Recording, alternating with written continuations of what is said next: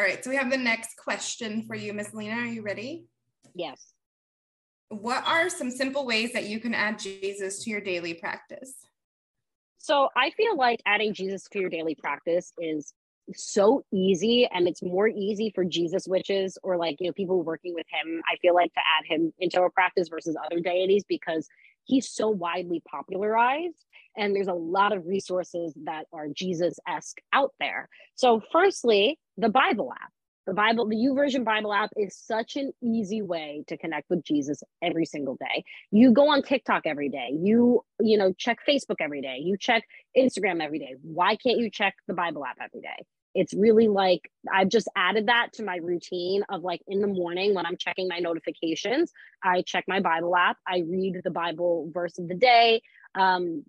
I'll usually watch the video that's with it. Like they have these little like videos of different pastors that'll talk about the verses and they'll go more into depth with them. One thing you do have to like be in mind with the YouVersion app, it is an evangelical Christian app. So every once in a while you'll be like, that's weird. And you kind of have to take what you can from it. But I had a streak in that Bible app for like 240 days. I recently like broke it so that for the new year I could start again and get 365 like completely.